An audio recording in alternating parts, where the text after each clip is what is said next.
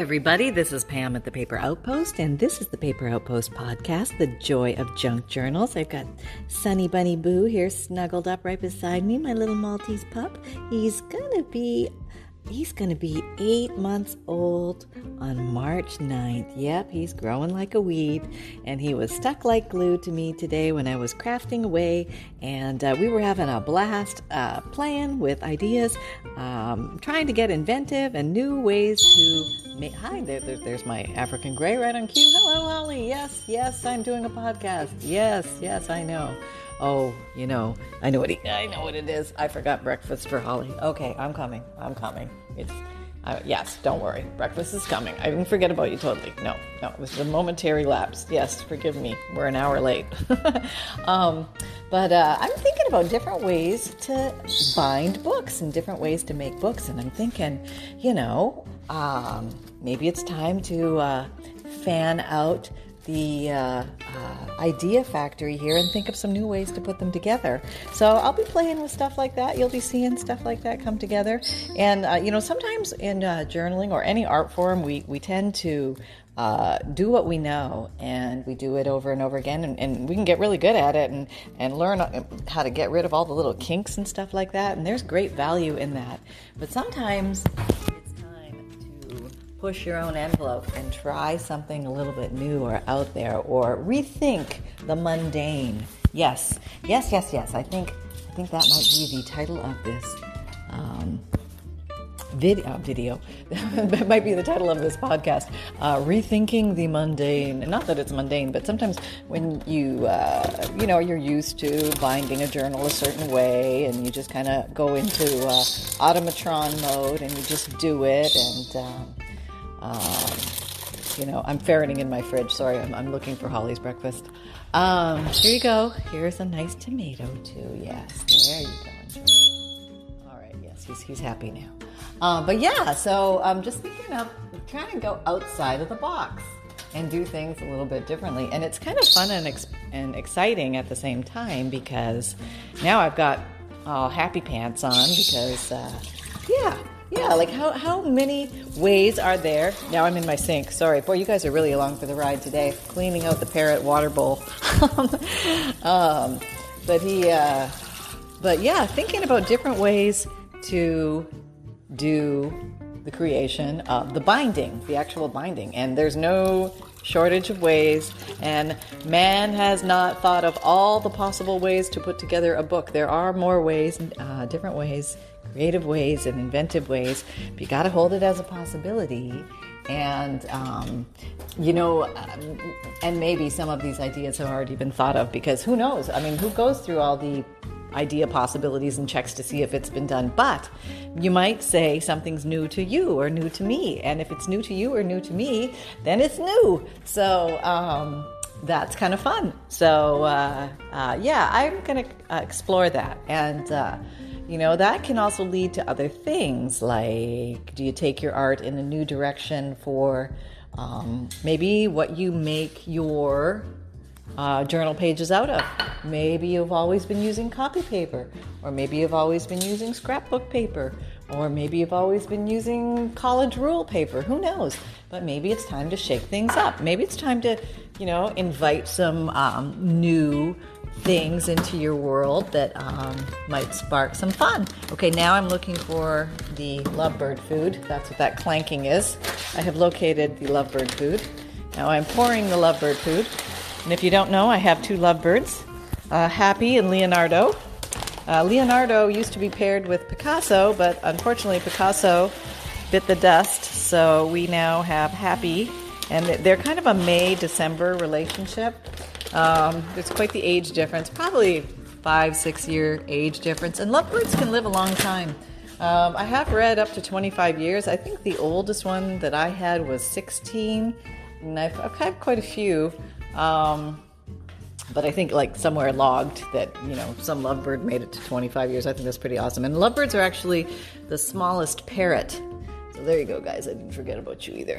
Okay. But even with your lovebirds, you can think of new things for them. So thinking of bindings, thinking of journal pages, also thinking about new ways to do spines new ways to do closures, to have a closure or not to have a closure. The journal maker's conundrum. And what else? Then there is, embellishments, 1,000,001 ways to make those. And there's so many ideas. And, just when you think we've made it all, somebody comes along with a new idea and we're off and running and all excited about that. Or maybe it's the latest material or tool or gizmo or something that all of a sudden branches a new idea or a new way of doing something. Something like maybe the Crocodile 2 Big Bite, which I found makes my life a lot easier when I'm trying to punch through thick papers or fabric. All of a sudden it gives me the muscular strength of the Incredible Hulk, and I'm able to do things I wouldn't normally be able to do. Hang on, I'm just one-handed here trying to get the water bowl in the lovebird. Whoops, yep, spilling it. Okay, gently. Here is your spa water today. Lovies, there you go. Enjoy that. Yep. Okay, you need your little snack. Okay, let's get your snack. And also I find that these inspirations come in waves. They come when they want, first of all. Sometimes they don't come at all, but sometimes when they come in waves, and one begets the next. So maybe one day you're thinking about making a journal a different way. Or maybe you're just learning how to make a journal. Just give me one simple technique to make a simple journal, and I can take it from there. I can learn this technique well, and then I can branch out. And boy, once you make that first journal, and if you're bitten by the bug, like a lot of us are, and you've suddenly discovered that you can make books, and that has legacy built into it, and history, and this book might be around a while, or somebody may cherish it. It might be a special gift from an aunt or a grandma or a mom or a sister or a cousin or a daughter or a friend, and these things will be cherished for years, or they won't, and we'll never know, and that's fine too.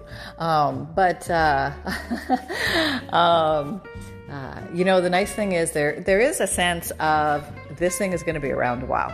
There's some longevity to it here. And something about a book has an innate sense of value built into the concept where, we might take extra care of a book. We might protect a book. We might store a book differently. We might house a book. We might present a book, show a book, place a book in our home, as a decoration, as something that can be pulled down maybe to show visitors when they come over, maybe a coffee table book, maybe a memoir book where we want to reminisce with family and friends about, you remember the time we went to the lake last summer? That was so much fun. So glad we did that. Here's all the stuff. I mean, scrapbooking has been around for a long time. long time. The Victorians did it, probably started off before that, whenever paper really got going. There's always a way to reinvent or recreate or take a new turn or add another layer or look at something differently, especially if you find that you are creating things the same way a lot. I encourage you to maybe just step back, and it's okay. It's okay to make them exactly the same way. There's no have-tos here, but I invite you to take a look at it and ask yourself, what if I approached this differently? What if I just shook all the rules out of my head? And I know I see like lots of people do it this way and lots of people do it that way, and whatever. But you know what? Let me just look at this from a different perspective. Let me turn it upside down. Let me grab a different base to start with. Let me grab some material, because I don't usually use fabric, and maybe I could start playing with fabric in my books. Maybe I could just use a little bit. Maybe I could just use it as a binding. Maybe I could use it as a page trim. Maybe I could use it as a spine or a spine dangle. Invite myself and allow myself the chance, the freedom, and the openness to bring something new into my crafty world. And hey, if it doesn't work, no love lost. It's only paper. It's only a little bit of fabric. Maybe it was an old T-shirt from your closet, or you swiped it from your hubby's closet, or your son's drawer. You'll never miss it. And you just made something grand out of it, or maybe you made some Christmas ornaments out of it, or whatever. It doesn't matter. Whether it's a book or not, or you bring something from another art form into your world of paper craft and craft, junk journal making. Let's say you've learned a new little technique in watercolor and you want to get brave and put maybe some of your own little watercolors into your junk journals and see what that feels like. Or maybe you want to make copies of your watercolors and put them into your junk journals. Totally up to you. You can do it both ways. So one art form begets the next art form, and you can really interlace a lot of the different art forms together in junk journals, which is kind of cool. It's kind of cool. Let's face it. There's a niftiness, if I may use that word, probably from the 50s. Oh my God. There's a niftiness about it that you can incorporate so many different art forms into junk journal making. I mean, sewing, painting, calligraphy, collage, mixed media. I am now cutting a papaya because I'm going to start my day with I'll probably eat the whole thing. Who am I kidding? Everything is a one serving size to me. Have you ever noticed that? The Pepperidge Farm cookies, that bag is, that's really realistically one serving, even though they make you think that there's, I don't know how many, like maybe you're only supposed to eat one short row or something. Who are we kidding? Ha! Okay, so I'm trying to do healthy this morning. It's a papaya this morning. That's not bad. I figure if I eat something healthy first, the nibble factor will be less later. So we'll see how that goes.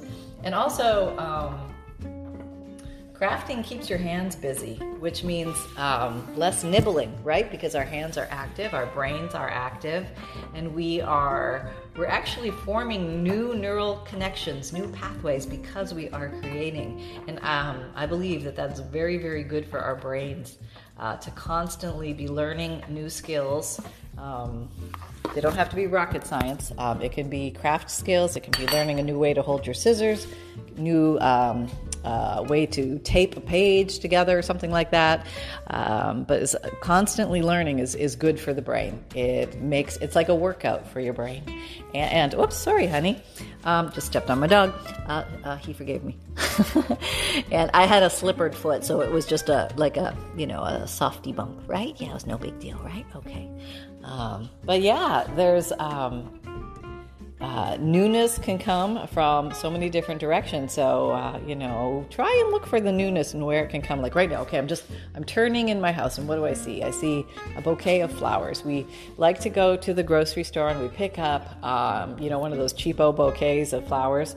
And that's kind of our little special luxury treat every week. It just it makes the house feel fresh and alive, and all year long we can oogle at the flowers and that. And right now I have snapdragons in here, and I can, how you make them talk? Mop, mop, mop. Okay, if you squeeze them at the neck, they talk, and they look like they talk anyway. But nature gives us so many things to play with. Like in this vase, there's some beautiful ferns, and I can use that for stenciling. I've got some carnations in here. I can, once they're almost dead, that's when I like to do it. When they're almost dead and they've got like maybe half a day left, and you're like, oh, should I throw it out? Or no, let's make something with it. So I pull the petals off individually, and then I dry them with that Microfleur microwave flower dryer. Now, you don't have to use that gizmo, but you can. But if and I think it's like a 1970s, 1980s original thing.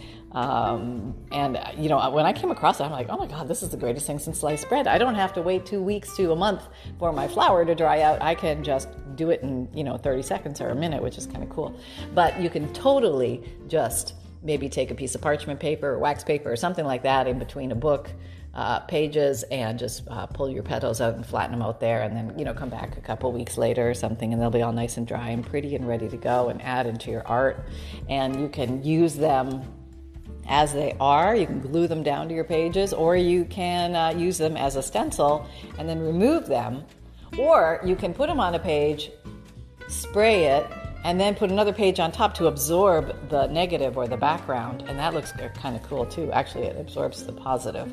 But so yes, so that's what I'm saying. Just go around your house and like challenge yourself to turn a corner and say, okay, well, what do I have over there? Okay, obviously I'm in my kitchen, so I'm walking over to where the blender lives, and I have to eat these avocados. They are so ripe, and it's got to be today. You know what I mean? And when there's not one more day, they'll go. Yeah, it's today.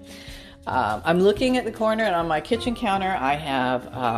This is literally what I have. I have 2 bags of onions, 4 tomatoes, honeydew melon, and 5 bananas, and my blender. And but I'm looking at this onion bag, and it's got this lovely mesh, bag sack material, and that's a beautiful stencil. Or that could be actually glued onto a page, or turned into a pocket, or maybe put on a spine. Oh, that would be really cool, because this one is black, and it looks all like, it almost looks like nylon stocking. It's kind of sexy.